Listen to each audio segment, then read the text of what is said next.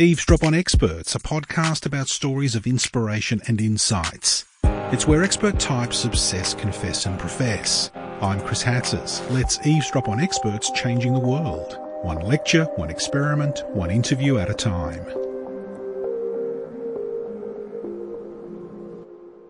We're all aware of the very real problem of climate change in the present day. But what was Australia's climate like before official weather records began? How do scientists use tree rings, ice cores and tropical corals to retrace the past? What do Indigenous seasonal calendars reveal? And what do colonists' diary entries about rainfall, droughts, bushfires and snowfalls tell us about natural climate cycles? Dr Joelle Gergis is a climate scientist and paleoclimatologist at the University of Melbourne. She's a writer and stitcher of climate time, bringing together these bureau recordings, colonists' diaries, Aboriginal dreaming stories and tree rings. Her book Sunburnt Country pieces together Australia's climate history for the first time and uncovers a continent long vulnerable to climate extremes and variability. Dr Joelle Gergis sat down to chat with our reporter Steve Grimwade about her book, her work in deciphering Australia's climate story, and what climate change looks like in our own backyard. Joelle, thanks for joining us. My pleasure. Let's go back to when it all started. What was your first memory of science? Well, I guess my first memory more of, climate extremes would be in 1994 as a high school student. And I was living in Sydney and there was really major bushfires in my local area and there was just ash falling all over our neighbourhood and it was really quite terrifying. And it made me start to think a little bit about climate extremes. And then later on when I started university, I learnt about El Niño, which is one of the main drivers of Australia's climate variability. And I learnt that these things were quite related. And so I started to want to be able to join the dots between the sorts of things that we experience as humans, things like bushfires or droughts or floods or various other extremes, and try and join the dots of what causes them and are they changing. 2009 or thereabouts, you started a project that seems to have consumed much of your life since then. What was it and what was the objective?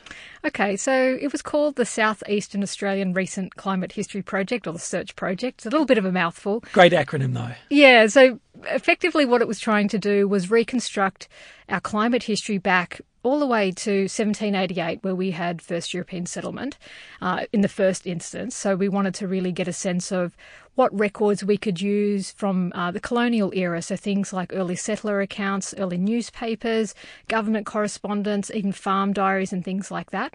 So there was a whole range of different historical sources that had been really overlooked when it came to weather and climate variability. And so we teamed up with the National Library, the State Library of Victoria, the State Library in New South Wales, and also historians here at the University of Melbourne. And we tried to piece together what the historical record had to say about past climate extremes and just general variability, which was really interesting and exciting as a scientist to be able to delve into these really rich resources that we as scientists don't often get to do. It's an interesting idea too, because I'm interested in how well has human memory served us with regards to the variability of climate and actually recording these changes. How much can you trust a colonist?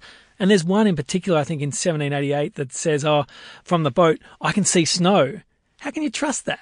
Well, that's a really good question. So that's why we never really look at one sort of data source in isolation. So we looked at these diaries and anecdotal accounts from the historical record, but we're also really interested in recovering early weather records. So there are actually instrumental weather observations of temperature and air pressure and sometimes even rainfall that were actually contained in a range of different scientific sources. So not only would we look at the diaries and what people were saying that we're actually experiencing these weather and climate extremes in the landscape, we also looked to cross-check to see whether or not they were just being, exaggerating a little or something like that. So always in the type of work that I've been involved in the past decade, we always try and use multiple lines of evidence.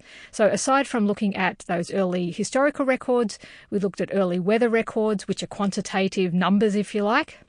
And then we also used records from the natural world. So we looked at things like tree rings and corals and ice cores from the broader Australian region to be able to take our understanding of climate variations back centuries into the past. And so we kind of used a bit of a three-pronged approach to the exercise, which I think was pretty useful. And another source we looked at was climate models as well, because in some of the work that we looked at, we wanted to understand, well, is it just natural variability, or are we actually looking at a climate change signal which has got to do with a human fingerprint on the Earth's climate? You've recently released a book, Sunburnt Country, released by Melbourne University Publishing, and I'm going to return to this later on and how you approach the writing. But an interesting aspect of this are the paintings and the pictures and the art that is another resource for actually finding out what happened. Can you tell us about that? Yeah, that was one of the most enjoyable aspects, I think, of writing this book and also doing the research, is that we were really lucky to have partners like the National Library and the state libraries.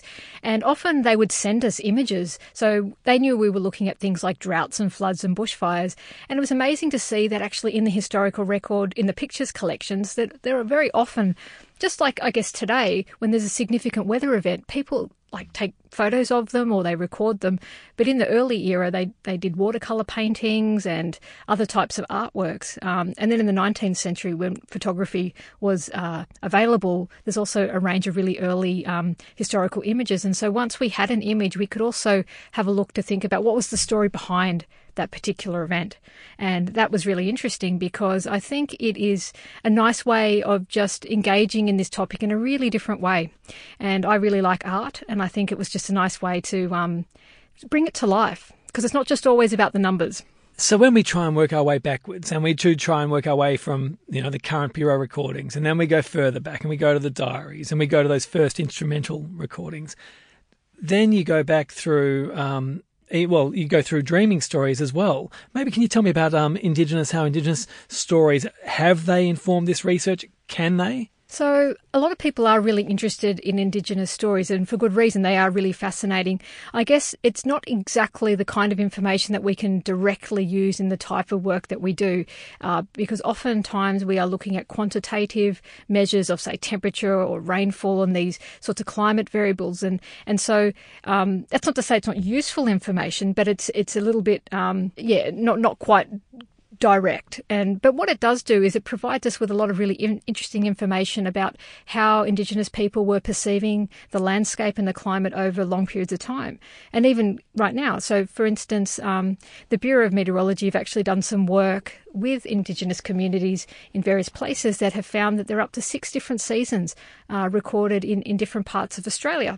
And so that really is a little bit different to the European sort of 4-season calendar. And so that gives us a really different appreciation and this sort of nuance about the landscape. So Indigenous people were looking at things like the timing of flowering plants, or the arrival of particular water birds, and changes in wind direction and rain clouds and things like that. So they're really interesting stories, and I do talk about them in Sunburnt Country. But in terms of the research, it wasn't actually incorporated in the main part of the project. But I did want to look at it, so that's why I put it in the book. Let's go back beyond the dreaming stories to tree rings, core samples. I mean, this really is where your work begins to sort of capture us, and really it seems to be the foundation of your work, is stitching together different ways of understanding geological time or climate time. So our understanding of climate variations is really confined to about 150 years, where we've got instrumental weather observations around the planet.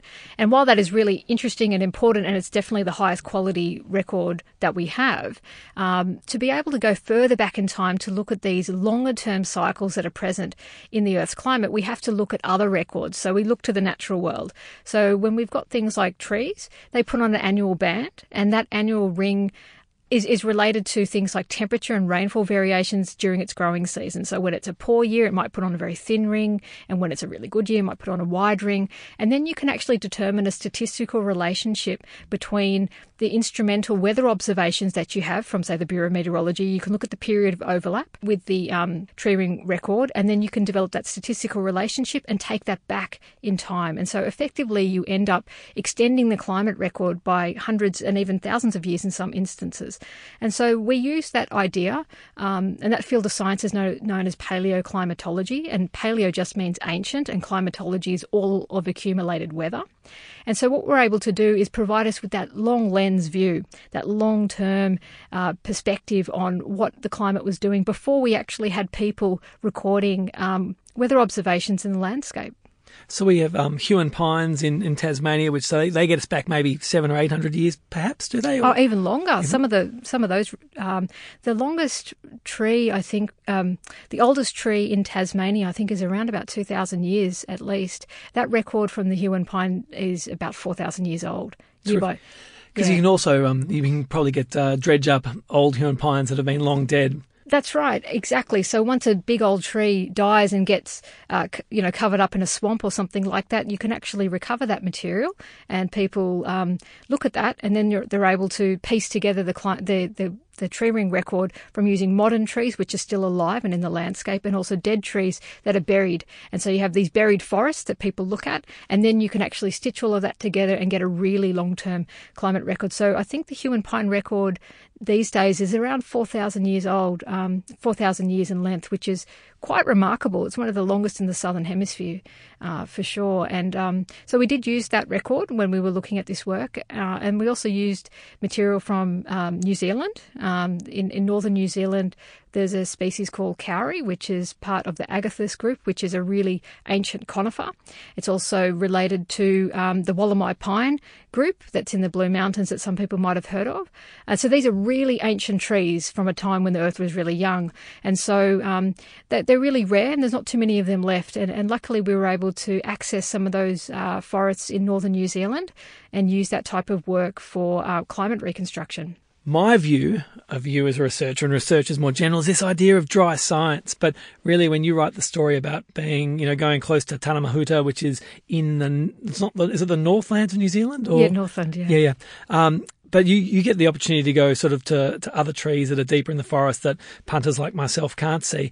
And you also describe a really beautiful experience with the local Indigenous people and their relationship with the tree. Maybe you could talk about that. It really was a privilege working in that part of the world. I was part of a research team that have been working on kauri tree ring science for about 20 years. And we obtained special permission to go and sample these trees, and we explained why it was important. And it actually took me about 6 months of community consultation, where I went and spoke to community elders, and I spoke to a range of different groups, and I explained what we were doing and why it was important. And once they understood that, they were really behind it.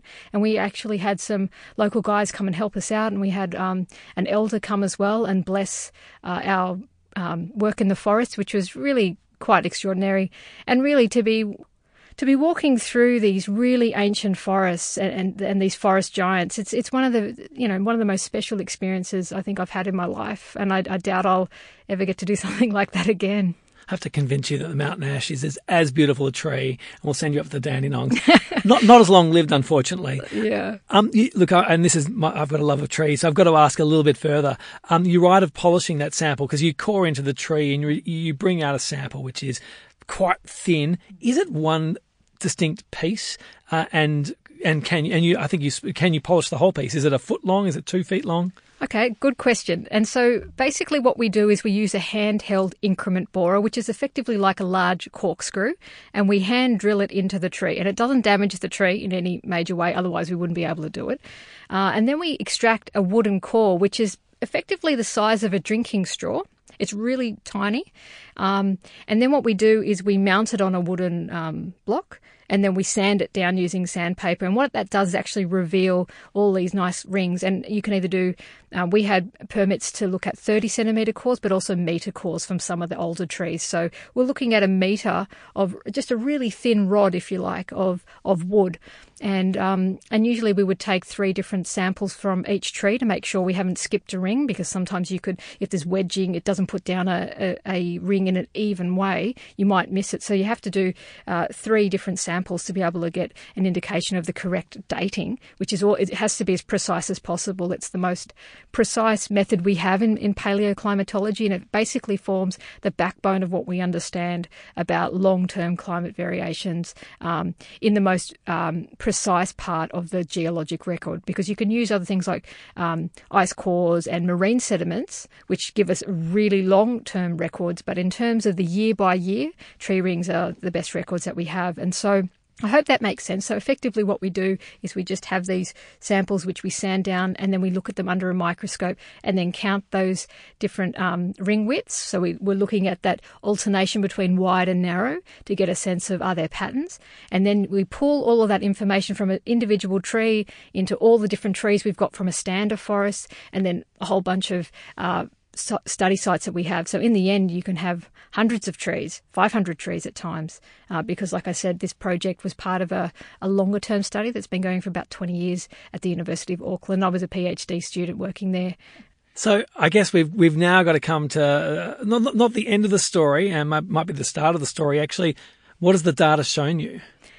It's a good question. I'll talk about what we've found in terms of once we were able to collate all these different types of records. So we collected the kauri tree rings from New Zealand. We also looked at Great Barrier Reef corals and ice cores from Antarctica. And I was involved in a global effort to consolidate all of these natural archives for our region. And then what we wanted to do is figure out, well, what's the temperature been like in our region? Because obviously the globe is warming, and we wanted to understand whether or not the temperature we've been experiencing in our region, is it unusual, or is it just part of these long-term natural fluctuations? And so what my team did is we developed a 1,000-year temperature reconstruction using all of these natural records. Year by year, we went back year by year in time. And what we found is that the warmest 30 years of the last 1,000 years actually occurs in the most recent period, from 1985 to 2014, which was the last data point we had for the particular study. And effectively what that shows is that we are now starting to move out of the realm of natural variability that we've just seen in the recent geologic past. And another part of that study was that we also looked at climate model simulations where we were able to determine, well, is this just a natural fluctuation, or is this something that has a human fingerprint? So we looked at that, and we found that we couldn't reproduce the rate and the magnitude of the warming that we experience in our region without having the presence of greenhouse gases in the models, which effectively showed us that the Australasian region is warming, and our fingerprints are all over that signal. So you write that Australia has one of the most spectacularly erratic climates in the world. Is there anything normal about our weather ever? What can we expect? So Australia sits in one of the great subtropical desert belts of the world. So just below the tropics, we have effectively an arid zone, and that just has to do with the way that the atmosphere circulates. And so places like Australia and Chile and South Africa, there are desert belts, and so that inherently gives us a dry climate. So we're actually a continent where 2/3 of Australia is either arid or semi-arid. So we receive less than 50 centimetres of rainfall a year, which is not very much at all. So it's a very, very dry continent. And effectively, we just have these wet coastal fringes where most of our 85% of our population lives on the coast. And so that gives us sort of the background in terms of the sort of setup that we're dealing with when it comes to climate variability in Australia. And so the other issue, or the other factor that drives Australian climate variability, is that we're a large island surrounded by ocean. So our climate is influenced by a range of different sources from the Indian Ocean, Southern Ocean, and the Pacific Ocean. And what that does is bring in a whole range of factors, which makes it quite complex, actually, compared to some other different regions of the world where they might just have a continental area where they might be far from the sea and it's a pretty moderate climate. But with Australia, because of our positioning on the planet in that subtropical region of the world, and also because of our we're surrounded by a lot of ocean, it means that we are in for an interesting ride sometimes. If we have high variability, is it hard to make that charge that it is actually not all natural variability? Well, this is where I think there's been a lot of public confusion, because it seems that because we have this high variability, that can sometimes mask the climate change signal. And so people think, well, we've all been through it all before, but that's not quite the case. So we know that Australia is the land of drought and flooding rains. This we know. No one disputes that. But in recent years, really since 1850, around the world, we've actually changed the chemistry of the atmosphere and the ocean to such a point where we've actually changed the fundamental operation of the climate system. And that's been through the burning of fossil fuels to support human activity, and also the clearing of land surfaces, which also alters the carbon cycle. So forests soak up CO2 and moderates the warming that we experience around the world. So since 1850, we've actually accelerated the rates of change that we've experienced. And what that does is it means that all of our weather and climate is now occurring on the background of a warming planet. And so if you can think of it, it's sort of like natural variability, but on steroids. It's getting a bit of a kick from this warming. And when you might think, well, Australia's warmed by 1 degree, but even with 1 degree, we're starting to see some very serious impacts. And that's why scientists are really concerned, because if we are careering down the line to a future world where we are very likely at this stage to cross over the 2 degrees that is set out in the United Nations Paris Agreement in terms of trying to stabilise climate change, then we're looking at a radically altered planet. What were you most surprised by in your data? Was there anything in particular that stood out and made you think twice or more than that? Well, I guess for me, when I approached this question just from a scientific point of view, we didn't really know what we were going to find. And the warming in the region is really distinctive, and you see it, and it stands out. And I think, I guess it was just a surprise to see that.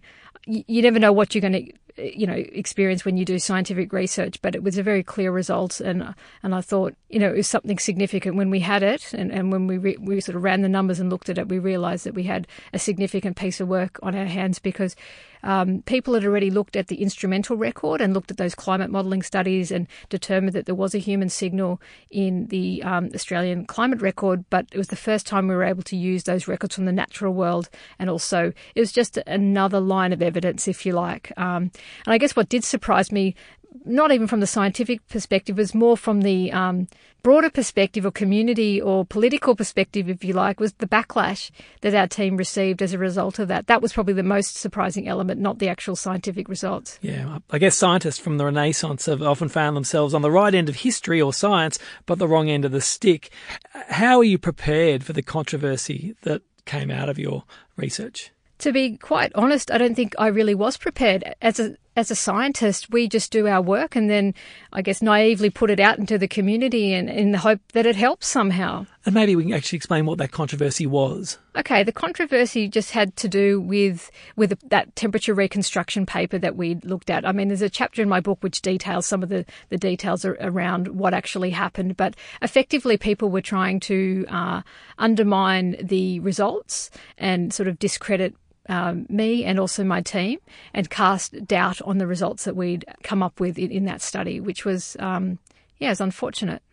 How do you keep certain of your work when it's under sustained attack, and what becomes important to you as in your life, as a worker, as a researcher, as a human? Yeah, there's two parts to that question. The first is, how do we remain confident? Well, we ran our results 1,000 times each, with using 4 different methods. 3,000 times each using 4 different methods. So in the end, we had 12,000 different reconstructions of using the same data set. And then we use a separate climate model just to make sure that we, that result was also reproducible, because in science, things need to be reproducible. So if we reproduce the results using 4 different independent statistical methods and also different climate models, then we can probably say we're fairly confident in our results. And we were. And that's why we persisted with this, because it was important. And even though we were under a lot of pressure, an immense amount of pressure, we felt that it was an important result for the region and weren't going to back down. Was there a piece of advice or support that you received in this period that probably helped any more than any other? Or even during your life more generally? I mean, I was really lucky to have a terrific mentor, Professor David Caroli. He's a bit of a stalwart of climate change debates in Australia, and I was really lucky to have his wisdom to draw on, and he had a lot of great personal advice, but also legal advice, because we were coming under legal attack through the Freedom of Information Request Avenue, where we had to release a lot of emails and people were poring over our correspondence and things like that. Oh, look, I think it probably hit me hard. I don't think I was prepared for it. I mean, thankfully, I've got terrific, support networks around me now. So I think if anything like that happened now, it'd be quite different. If we can learn from you, I mean, obviously you do science for an outcome and in the hope that people will learn. And that's, both big picture policy, but that's also individuals. I mean, you wrote that research shows that between 1988 and 1997, one farmer committed suicide every 4 days. And that, I think this was a result of the drought at the time. So how is climate science and modelling beginning to help farmers prepare for their world? Well, it's interesting. I've just literally this week been at a conference on climate change adaptation, and I saw a really interesting presentation by a senior economist, actually, at the University of Adelaide, and she was looking at what actually causes a farmer to walk off their land. And she looked at a whole range of different variables, but the number one factor was maximum temperatures. So when conditions became too hot, they had to walk off the land. It just became unviable to actually farm under those conditions, because if you think about it, I mean, temperature also influences the amount of available moisture that's in the system, whether it be through dams with evaporation and that kind of thing. But effectively, it's becoming too hot to farm in parts of the Murray-Darling Basin, and so people are walking off the land.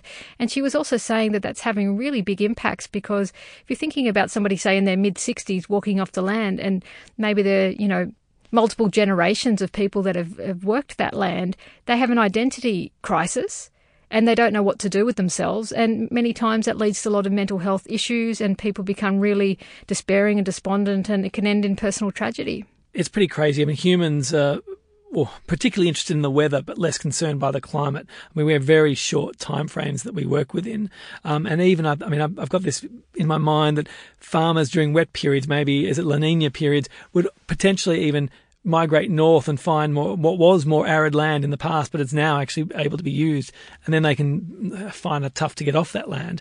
Yeah, so I actually talk about that in the context of South Australia during the 1880s and 90s. And there was this goiter line that you might have heard of, where they had in the northern part of the state, it's obviously really arid and you can't really farm that area. And then south of that line is where you are able to develop agriculture. And during a really wet period in the late 19th century, there were more storm fronts coming through the south, which meant that there was more rainfall, protruding further inland. And so people actually moved their farms further inland. And then when the first major drought hit after that period, it was just a wet period, but then when it actually switched back, farms had to be abandoned. And, it was the beginning of a longer-term trend in decline in rainfall that we're starting to see in that region. What do you think we're doing well with regards to approaching climate change? At this conference I just attended, I did hear about a state climate change adaptation plan from South Australia. So it looks like the states are really taking the lead when it comes to climate change. And I also heard about a water report coming out from Victoria, which is looking at maintaining water supply in Victoria under climate change. And I think that this is really the start of what we're starting to see in Australia, but it's not really coming from the federal level, it's coming from the state level and also the local level as well, where there are many local councils that are becoming carbon neutral and doing all sorts of things on those local levels, which is really, really important. And it's the same sort of trend that we've seen in the United States as well, where there isn't any sort of federal leadership, but there is a lot of leadership in those sort of middle tiers where people are really passionate about trying to safeguard their future and their livelihoods and their businesses and all that sort of thing. And I think that we're seeing that here in Australia. But I really, really hope that people start to realise just how urgent this is. Like, really, I've been talking as I've been travelling around talking about this book. There have been all sorts of things happening as I've been travelling around, which has been pretty interesting. But one of the major things that's happened in the last couple of years has been the bleaching of the Great Barrier Reef. We've seen mass bleaching of the Great Barrier Reef, which has actually caused the death of 50% of all the corals. So we're talking about a major, not just a natural, but, a cultural icon. It's a UNESCO World Heritage listed area. It's an area that David Attenborough, like our most famous naturalist, has said that it's the most incredible natural wonder that he's ever experienced. And here we are, and we're letting that just die on our watch. And I think that is just extraordinary. And as a scientist, I never expected to see that in my lifetime.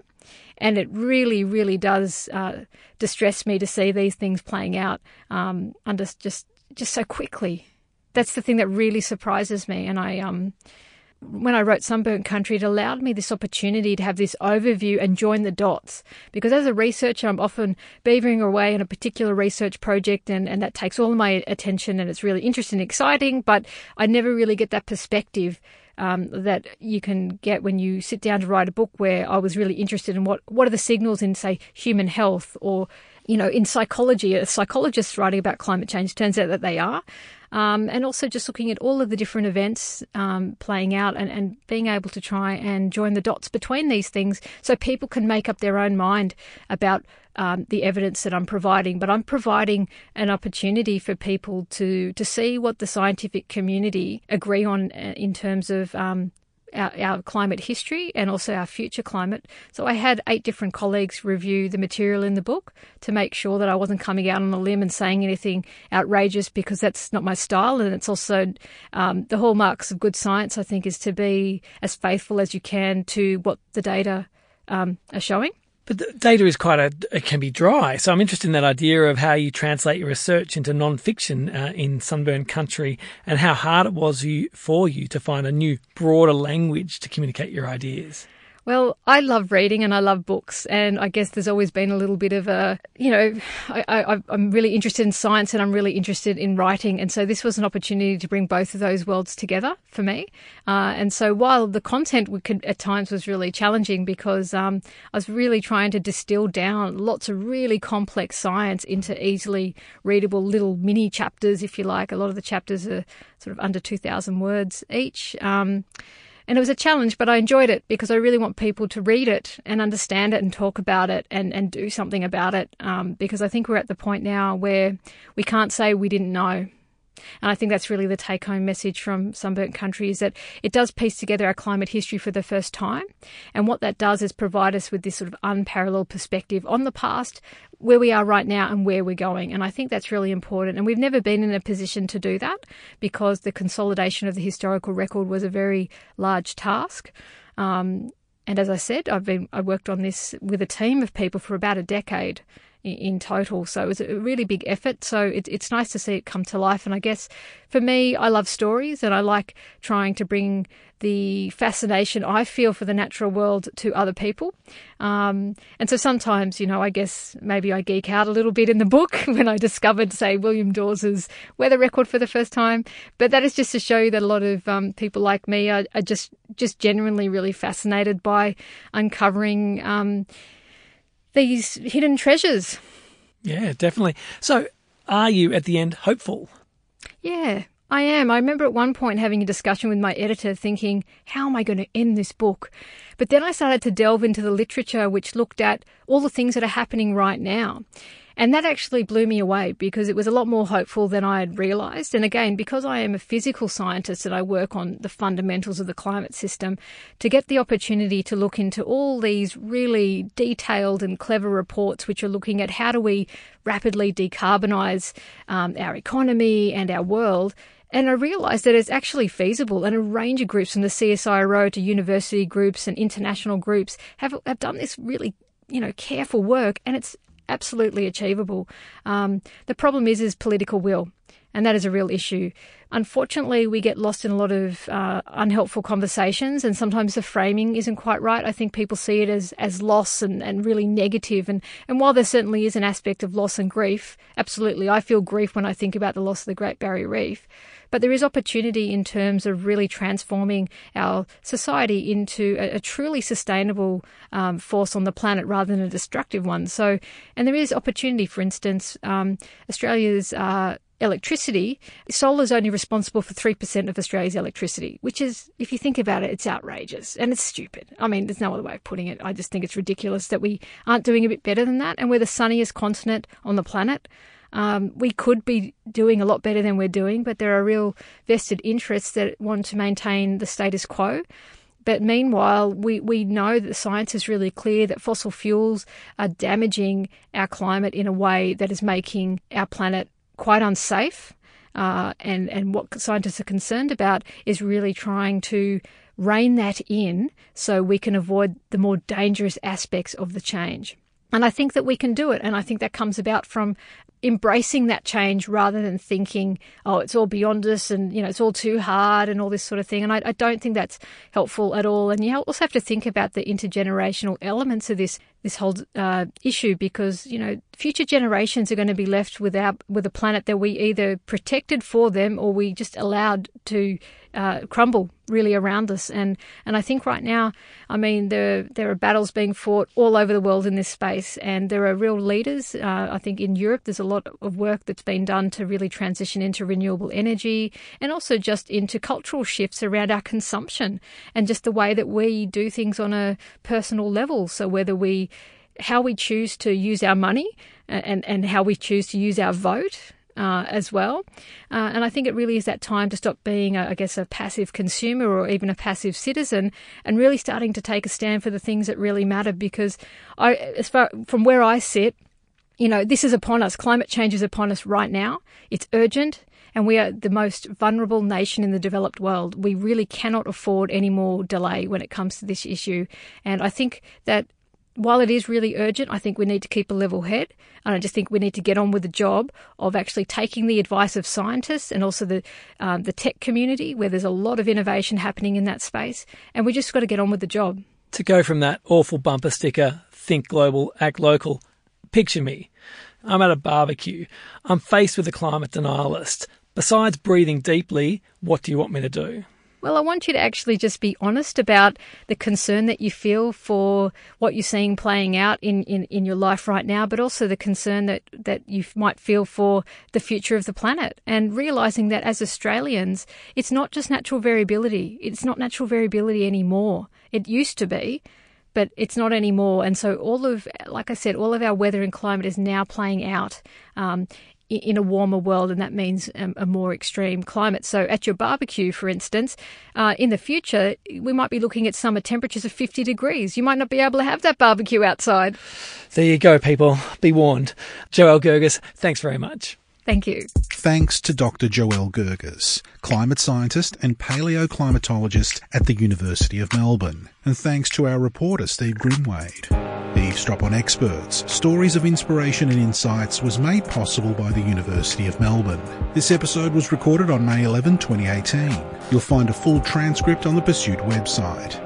Audio engineering by me, Chris Hatzis. Co-production by Dr Andi Horvath and Silvi Vann-Wall. Eavesdrop on Experts is licensed under Creative Commons Copyright 2018, University of Melbourne.